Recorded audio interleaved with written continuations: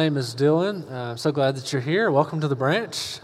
So if you've been with us the past few weeks, we've been going through the book of Genesis. So we're doing an 8-week series in Genesis, walking our way through, and then we're going to get to Exodus, and then we're going to slow way down and take our time to go through Exodus. So we're looking forward to that. We're about, I think, midway through this series in Genesis, which we'll get to in a minute. But before we do, I want to take kind of a tactical pause to pray for Ukraine.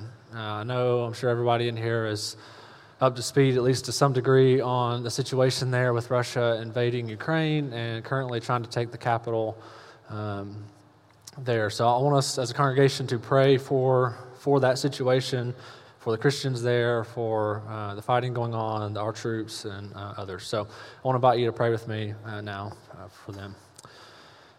Father God, thank you for this day. Lord, there is a lot of calamity and destruction and sin running amok in Ukraine with the Russian invasion of that country. Father, our hearts break for the people there and for all of the death and destruction that are taking place. Father, we do pray that the Ukrainian military would be able to withstand Russian troops, although that it does not seem likely. But we do pray for strength for them as they are trying to hold down their homeland and protect their families and protect the people that are there.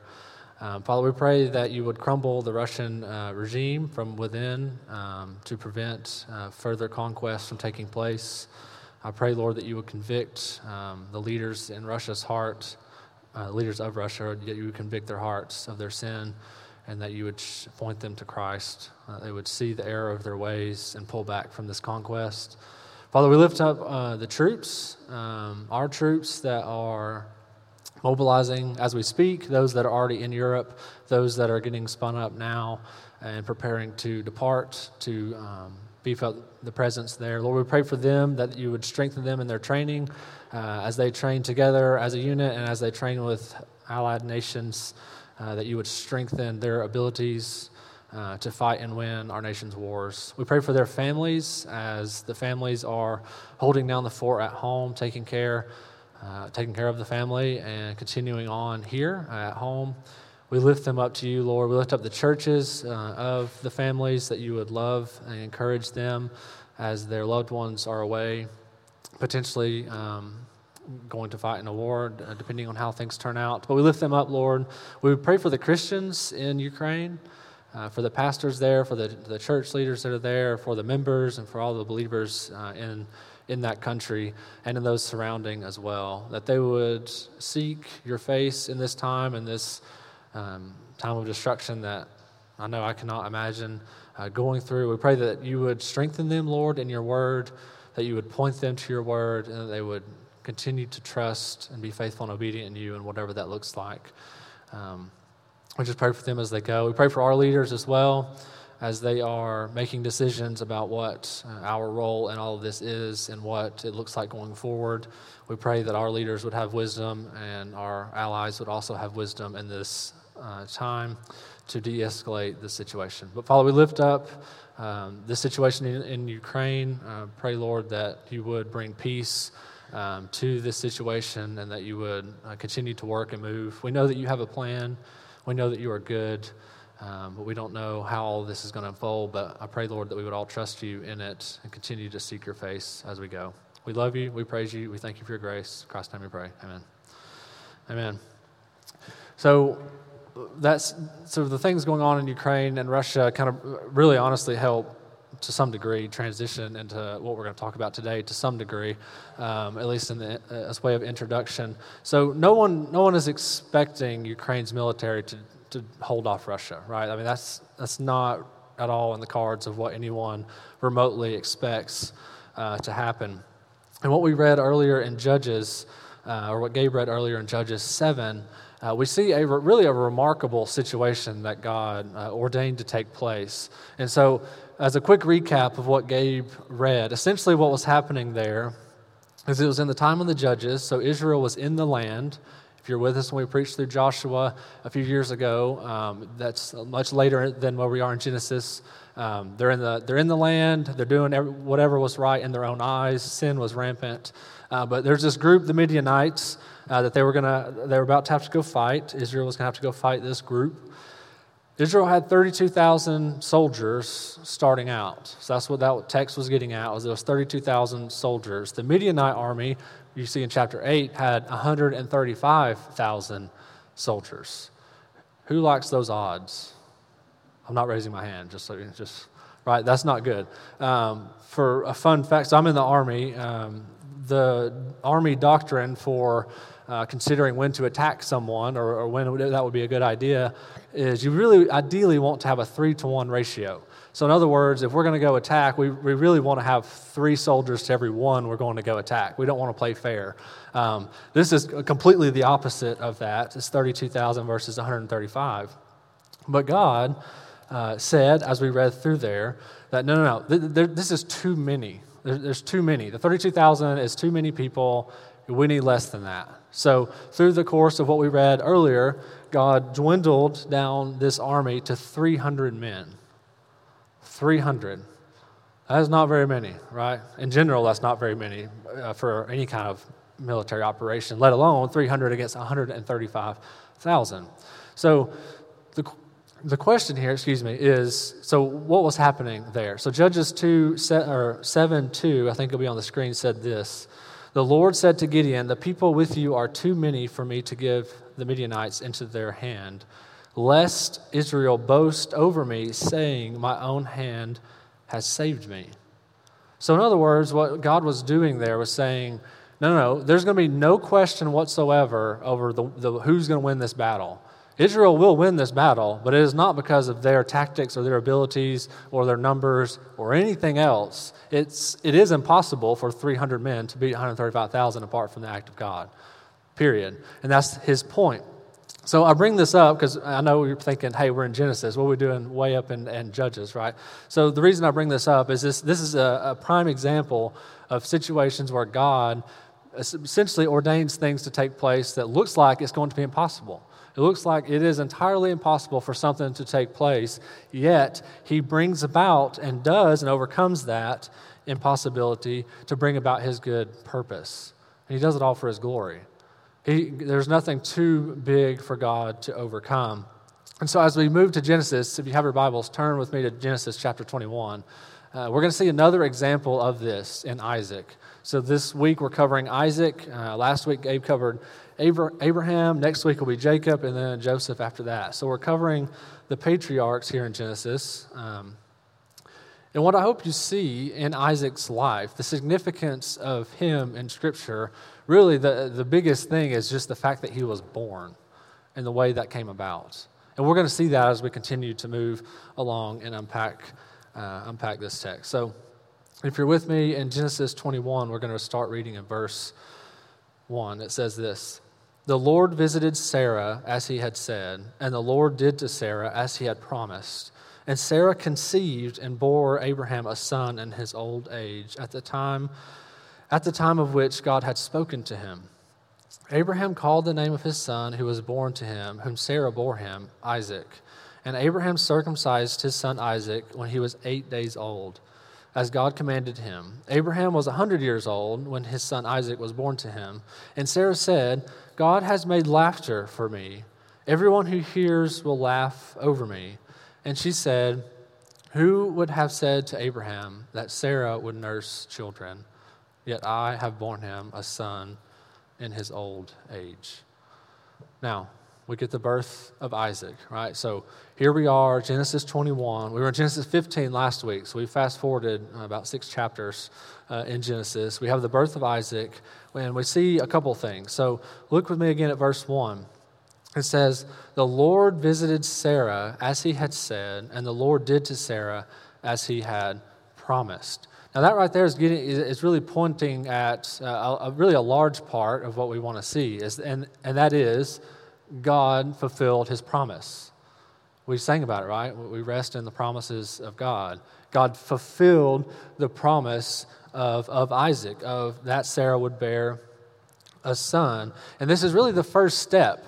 And what we're going to see, because we're going to walk through this in a minute, but we're going to see over and over again is God telling Abraham, I'm going to bless you, I'm going to bless the nations through you and your offspring. So naturally, the question that we keep coming to, and what we're going to see in a minute, is, okay, there's going to be all this offspring, but God, I have not had a child yet.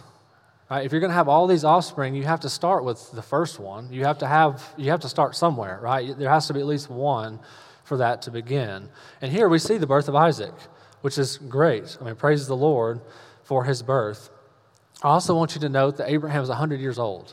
So we're going to look at his age as we follow this story in a minute. But when Isaac is born, Abraham is 100 years old, which is significant, right? I mean, that's who would have thought somebody 100 years old would have a baby? I mean, that's something you do in like your 20s, 30s, time frame, not when you're 100. So that alone is significant, which we'll continue to point out. But look again at verse 6. It says, "And Sarah said, 'God has made laughter for me. Everyone who hears will laugh over me.' And she said, 'Who would have said to Abraham that Sarah would nurse children? Yet I have borne him a son in his old age.'" I mean, you could just see there, in a sense, feel her finishing that statement with thanks be to God. Thanks be to God that he fulfilled his promise, and thanks be to God that despite all things, I had a son, and he was born. So, turn to Genesis chapter 12. So what we're going to do over the next few minutes is walk from Genesis 12 back to Genesis 21. So if you've ever seen one of those movies where you get the first initial scene of like present day and it's taking place, and then you're like, okay, how did this happen? And then it's like, bam, flashback, 25 years. That's what we're doing right now, right? So flashback, we're going backwards. As Doc once said, we're going back to the future, right? Right? Anybody? DeLorean, you haven't watched that, it's good. I saw a DeLorean in LJ the other day, and I thought it was going to take off, but it didn't. So it didn't have all the flux capacitor stuff. Anyway, that's beside the point. So we're going back to Genesis 12. I want to make a quick note before we start. So in Genesis 12 and onward to some degree, Abraham is known as Abram, Sarah is known as Sarai, name changes later. For sake of clarity in speech, I'm just going to refer to them as Abraham and Sarah the whole way through, except for when I'm reading Scripture. Is everybody good with that? Everybody recognizing it's important, significant name change that takes place, but for clarity's sake, I'm going to just refer to them as Abraham and Sarah, just to get that out there. All right, so that being said, well, one more note. And then we're going to look at Scripture, okay? So I want you to see in Scripture how this took place. So we're going to read a lot of Scripture here in the next few minutes. I want you to, so have your Bibles out, be ready. I'll point to it. In some cases, we may just read and keep going. In other cases, I'll stop and give some commentary, and then we'll keep going. But I want you to see this unfold in Scripture and how all this took place leading up to Isaac's birth. So with that being said, Genesis 12, verse 1 says, "Now the Lord said to Abram, 'Go from your country and your kindred and your father's house to the land that I will show you, and I will make of you a great nation, and I will bless you and make your name great, so that you will be a blessing. I will bless those who bless you, and him who dishonors you I will curse, and in you all the families of the earth shall be blessed.'" Verse 4. "So Abram went as the Lord had told him, and Lot went with him. Abram was 75 years old when he departed from Haran." Look down at verse 7. We're going to read that as well. Verse 7 says, "Then the Lord appeared to Abram and said, 'To your offspring I will give this land.'" Now, this is the initial encounter with God and Abraham, okay, or Abram at the time, Abraham. It's the first initial encounter. So he's 75 years old at this point. So again, we've gone back in time 25 years to this initial encounter with God and Abraham. And God said, "I'm going to bless you. I'm going to bless you. I'm going to make your name great. I'm going to bless all the families of the earth through you." And then in verse 7, he makes clear, "To your offspring I will give this land." And now we know if you look up a little bit at chapter 11, verse 30, it says, "Now Sarai was barren; she had no child." So in this portion, right, she had no children. She was still barren at this point, had no children after all these years. But God is making known to him, "I'm going to bless you, and I'm going to bless you through your offspring." Okay, so keep that in mind. So we're going to fast forward now for chapter 13. Some context of chapter 13 is Abraham and Lot separate. So if you don't know who Lot is Abraham's nephew. So they're going to go separate ways. They're going to say, hey, it's not going to work out. We're going to go our own direction. So just know that took place. So look at verse 14. So this is chapter 13, verse 14. It says, the Lord said to Abram after Lot had separated from him, lift up your eyes and look from the place where you are, northward and southward and eastward and westward. For all the land that you see I will give to you and to your offspring forever. I will make your offspring as the dust of the earth, so that if one can count the dust of the earth, your offspring also can be counted. Arise, walk through the length and the breadth of the land, for I will give it to you. Now here we see God up the ante a little bit, right? So not only is he going to bless Abraham through his offspring, but not only that, but his offspring are going to be numbered as if you can number the dust of the earth. Now just try to imagine that. Like we all have dust in our house, or you know what I mean? Like try to imagine counting those particles, right? Making the point that there is a great number of blessing that's going to come through your offspring. All right, next, move to chapter 15. So turn to chapter 15 with me. Gabe covered this extensively last week, but we're going to really focus in on Isaac's portion of this and how that fits into this narrative. So in this portion, God is making a covenant with Abram at the time. So look at verse 1. After these things, the word of the Lord came to Abram in a vision. Fear not, Abram, I am your shield. Your reward shall be very great. But Abram said, O Lord God, what will you give me? For I continue childless, and the heir of my house is Eliezer of Damascus. And Abram said, Behold, you have given me no offspring, and a member of my household will be my heir. So right here we have some time that has passed, right? So some time has passed, some different things have gone on. We're in chapter 15 at this point, and Abram was saying, hey, God, I have no offspring. You keep telling me, you're going to have offspring as numerous as the stars, you're going to bless me, you're going to be a great nation, all these different things that God is promising him. And he's saying, God, I don't have a child. I have Eliezer of Damascus. I have the Poindexter from the accounting department. Like, is that who you want the heir to be? I mean, really?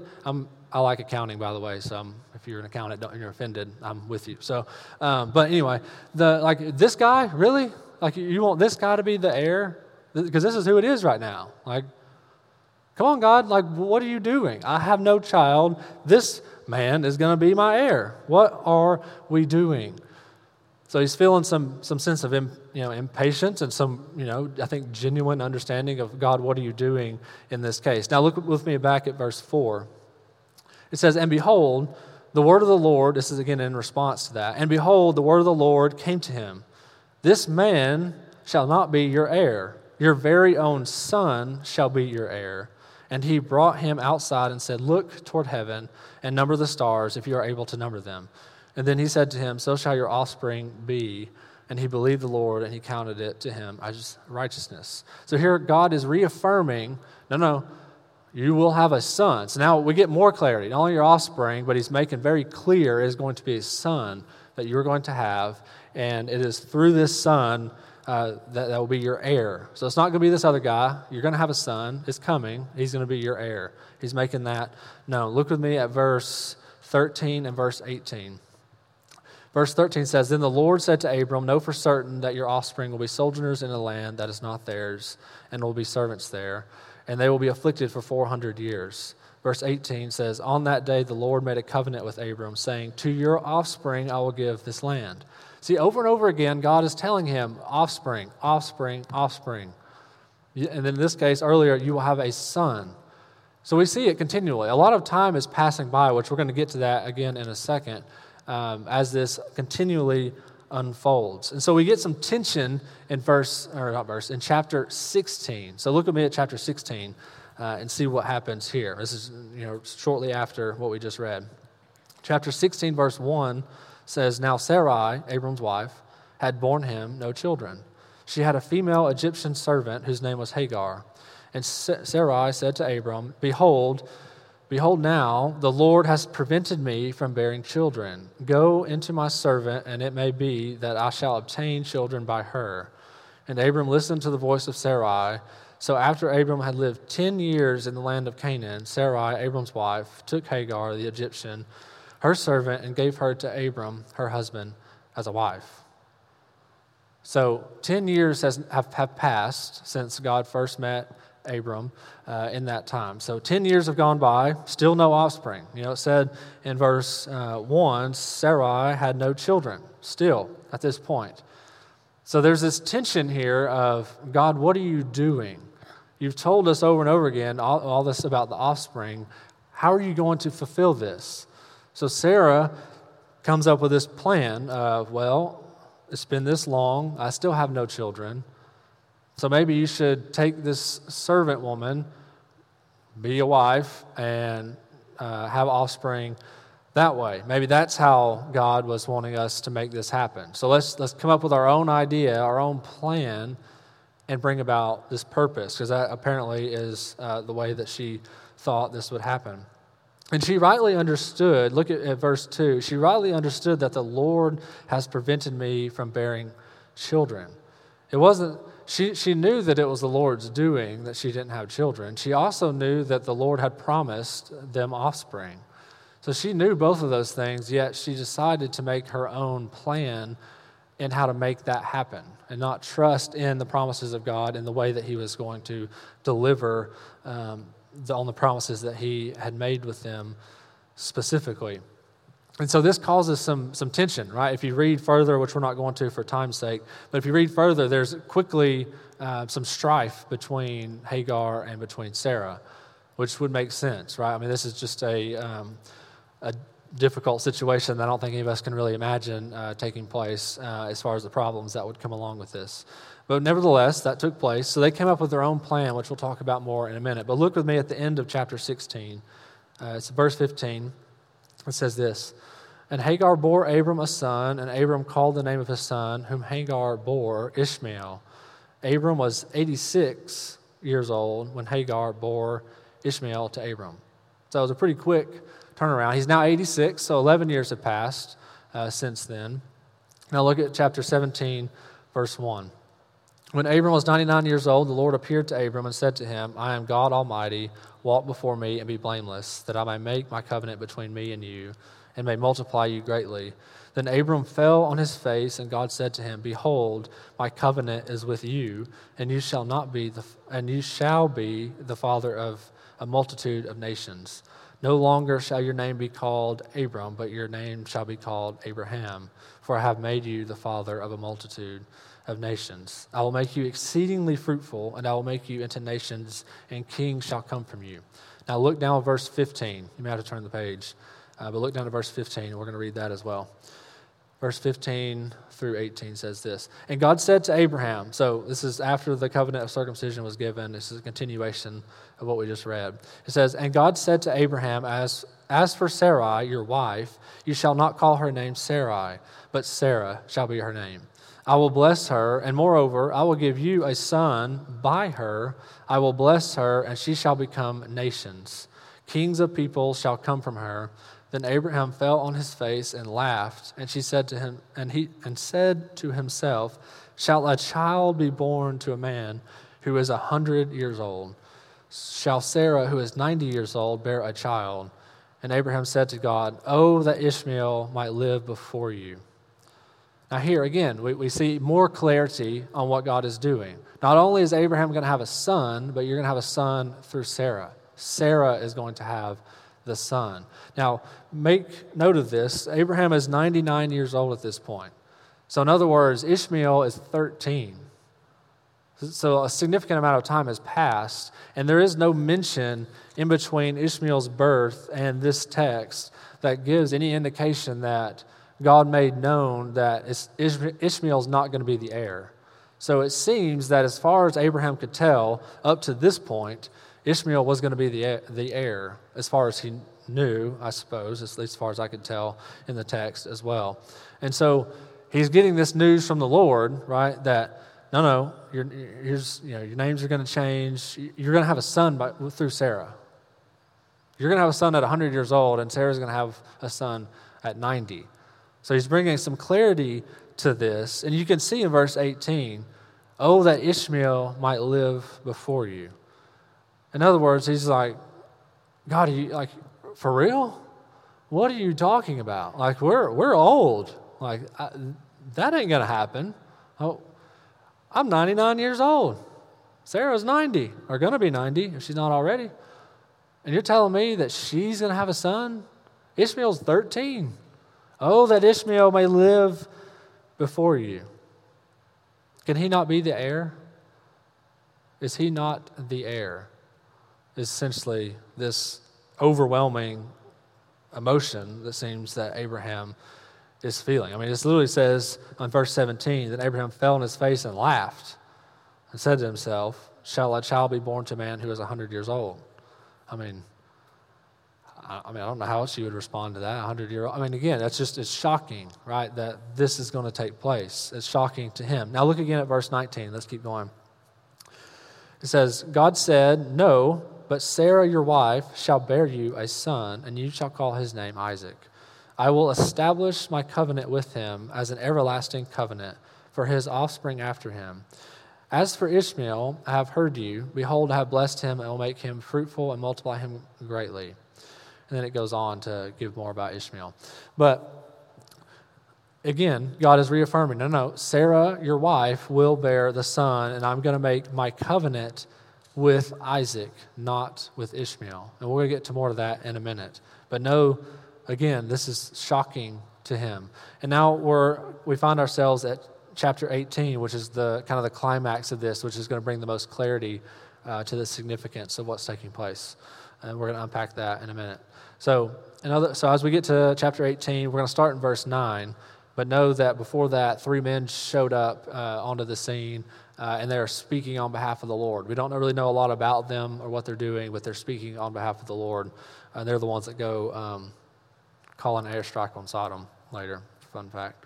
Verse 9, verse 9 says this. This is chapter 18, verse 9. And they said to him, where is Sarah your wife? And he said, she is in the tent. The Lord said, I will surely return to you about this time next year, and Sarah your wife shall have a son. And Sarah was listening at the tent door behind him. Now Abraham and Sarah were old, advanced in years. The way of women had ceased to be with Sarah. So Sarah laughed to herself, saying, after I am worn out and my Lord is old, shall I have pleasure? So again, we get even more clarity here. This is where we're about to really understand what's taking place. So Sarah said, the scriptures say that the way of women had ceased to be with Sarah. So in other words, she physically was beyond any kind of childbearing years. I mean, she's 90 years old, but at this point we know for sure physically it's impossible for her to get pregnant. It's past that point in time.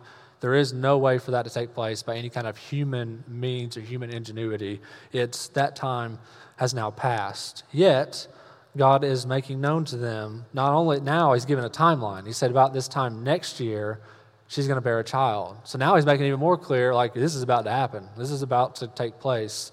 But she's in shock. That how can this be? I can't have children. But then we get clarity on all of this in verse 14. Or I guess start in 13. 13 says, the Lord said to Abraham, why did Sarah laugh and say, shall I indeed bear a child now that I am old? Verse 14, is anything too hard for the Lord? At the appointed time I will return to you about this time next year, and Sarah shall have a son. But Sarah denied it, saying, I did not laugh, for she was afraid. He said, no, but you did laugh. Is anything too hard for the Lord? That is the climax of Isaac's story. Is anything too hard for the Lord? God did all of this. I mean, this was a long time. This was, at this point, 24 years. It'll be 25 when he's born, of God working and moving and doing a lot in Abraham and Sarah's lives, and constantly reminding of the promise, constantly giving more clarity on the promise throughout all of this time, to the point that the way of women had ceased to be with Sarah. So it had gone so long, and it had taken this. All this had taken place to the point that the way of women had ceased to be with Sarah. It was impossible. She was not going to have a child unless God intervened. There is no question that Isaac's birth came from the Lord. That's it. They tried to have their own way with Hagar and Ishmael by figuring out a way to make it happen, but that wasn't the way. That wasn't the way that was supposed to. That's what human ingenuity made that happen. And God's promise fulfilled, and his grace made Isaac's birth take place. Is anything too hard for the Lord? It's like what we saw in Judges, right?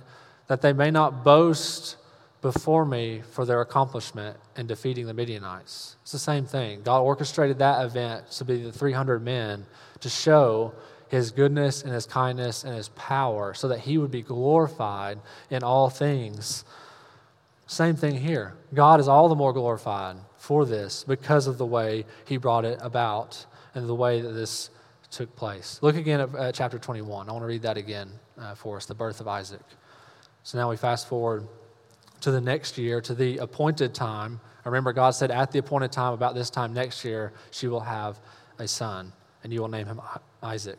So in chapter 21, we're going to read our text again. It says this, starting in verse 1. The Lord visited Sarah as he had said, and the Lord did to Sarah as he had promised. And Sarah conceived and bore Abraham a son in his old age, at the time of which God had spoken to him. Abraham called the name of his son who was born to him, whom Sarah bore him, Isaac. And Abraham circumcised his son Isaac when he was 8 days old, as God had commanded him. Abraham was 100 years old when his son Isaac was born to him. And Sarah said, God has made laughter for me. Everyone who hears will laugh over me. And she said, who would have said to Abraham that Sarah would nurse children? Yet I have borne him a son in his old age. Now, if you didn't feel it the first time we read this text, I think and I hope that you feel verse 7 now. And she said, who would have said to Abraham that Sarah would nurse children, yet I have borne him a son in his old age. Thanks be to God, for God is good. Because there was no way this was going to happen apart from God's grace. No way. You could just feel the tears coming down her face, acknowledging that who would have thought that Sarah would have borne children or had a child. Thanks be to God, for he is good. I mean, you just feel the weight of this. I mean, this is 25 years. 25 years. What were y'all doing 25 years ago? I mean, think about it. I mean, some of y'all might have been, doing some cool things, but a lot of us were either not born or we were really young, right? Probably only had about one 25-year span. Others maybe a little bit more, right? 25 years. Not a long time. A really long time for us and for them, for that matter, that it took for this to take place. But it did. And it did only because of God's goodness. Is anything too hard for the Lord? The answer is no. Of course not. Nothing is too hard for the Lord, as we see here. And God got all the more glory for this because of his goodness and his kindness in bringing all this about. And so as we start to land the plane to some degree, although we may do some touch and goes, what does this mean for us, right? So what is the application? What are we taking away here in this text? So essentially I have one primary point of application. Our salvation that we have with the Lord, for all of us who believe and have faith in Christ, came about not by human means, but by the sovereign grace of God and his power. And we should rest in that today. We should rest absolutely in that. Is anything too hard for the Lord? Who would have thought that man who has sinned against an eternal and holy God, that there would be a way for us to be reconciled back to him? Many men, probably including all of us, in some sense, before we were believers, have all tried to make our way back to God. Have tried to make things good again, or to try to do the right things, or to try to work our way to salvation, or to work our way into God's favor, or any of the list of things there. But it's not by human will or exertion. It's not by human thought or ingenuity or ideas or excitement. It is only by God's grace and his power, because he sent his Son. The Son of God had to come, be born of a virgin woman, live a perfect sinless life, never sinning, never doing anything wrong, doing it all perfectly for 33 years, went to the cross willingly, sacrificed himself to atone for the sins of his people. That is what it took for us to be in God's favor, for Christ's righteousness to clothe us and for us to stand before the Lord. That is what it took. I mean, I know we probably all know the gospel, we've all heard the gospel, and the weight of that sometimes may escape us to some degree. But think about what it took for that to happen, for us to be able to rest and have peace with God in all things and for eternity. It took God coming down to be in the form of man and sacrifice himself on a cross. That's the only way that we can be reconciled back to him. And so we should rejoice in that. If you have your Bibles, which I hope you do, turn to Ephesians chapter 2. I want us to read a text there to really bring home this point. Ephesians chapter 2 be a long way from Genesis towards the back of the Scriptures, past the Gospels. We'll give you a moment to turn there. We're going to read about 10 verses here. I'll give you another second. I still hear pages turning. Ephesians chapter 2. We'll start in verse 1 here in a moment. It says this: "And you were dead in the trespasses and sins in which you once walked, following the course of this world, following the prince of the power of the air, the spirit that is now at work in the sons of disobedience, among whom we all once lived in the passions of our flesh, carrying out the desires of the body and the mind, and were by nature children of wrath like the rest of mankind. But God, being rich in mercy because of the great love with which he loved us, even when we were dead in our trespasses, made us alive together with Christ. By grace you have been saved, and raised us up with him and seated us with him in the heavenly places in Christ Jesus, so that in the coming ages he might show the immeasurable riches of his grace in kindness towards us in Christ Jesus." Verse 8, "For by grace you have been saved through faith. And this is not your own doing, it is the gift of God, not a result of works, so that no one may boast. For we are his workmanship, created in Christ Jesus for good works, which God prepared beforehand that we should walk in them. That he might show the immeasurable riches of his grace in kindness towards us in Christ Jesus." Praise the Lord, right? Thanks be to God for this passage and for Christ and what he did for us. This is good for us as believers to be reminded of. Be reminded of the gospel. You never promote out of the gospel as believers. That is always going to be the central important theological understanding that we're going to have that needs to be applied to our hearts. We never outgrow the gospel in the Christian life. So even as believers, this is profound and important for us to be reminded of God's goodness and his kindness towards us, and the simple fact that we could not do it on our own ability. There is no ability that we have that can make this happen. It is only by God's grace that makes that happen. So if you're here this morning and you don't know the Lord and you haven't accepted Christ as Savior, I would implore you to do it. To lay your life down at the feet of the cross and repent and believe in the good news so that you can be at peace with God. For all the believers in the room that have done that, this is a reminder to us that what Christ has done, that we stand before the Lord redeemed because of Christ's righteousness, not because of our own. And that there is no way we can do on our own. It is only by God. Is anything too hard for the Lord? The answer is no. So as we conclude, as we finish, what in your life do you see as being impossible that you just don't know that it could happen, right? That you look at something, you say, I don't know how this is going to happen. What do we do? It could be, how are we going to provide for the family? How are we going to pay the bills? Who's going to protect us? Who's going to take care of us? Can I be delivered from a sin or a particular group of sins that you're stuck in? is this person, is this family member or friend too far gone in their sin to believe in the Lord? Will the Lord save them? Have you lost hope in that could happen? Because it can. It absolutely can. But it is also hard sometimes to see that in reality. It's hard sometimes to believe that to be true. But it is true. Provide for a job, we have clarity on the next season of life. We have a lot of people about to graduate college, a lot of people looking at the next step on careers and what's next. Is anything too hard for the Lord? There's a whole list of things we could put here, and whatever it is going on in your own life. Remember that. Nothing is too hard for the Lord, and we can trust in that as we go. We can trust in that in the small things in life and in the great big things in life as well. And I hope that is an encouragement to all of us to remember, because God always keeps his promises. He always keeps his promises, and nothing is too hard for the Lord. So let's go from here and proclaim his great name and glorify him in all that we do.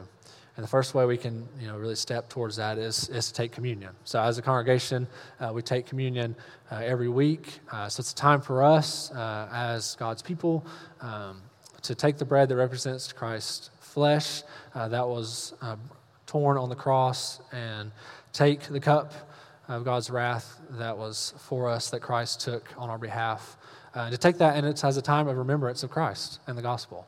To take that in a time of remembrance of him, to humbly come before him and all that he's done for us. So let's go into time of communion, a time of prayer, and then in time of communion.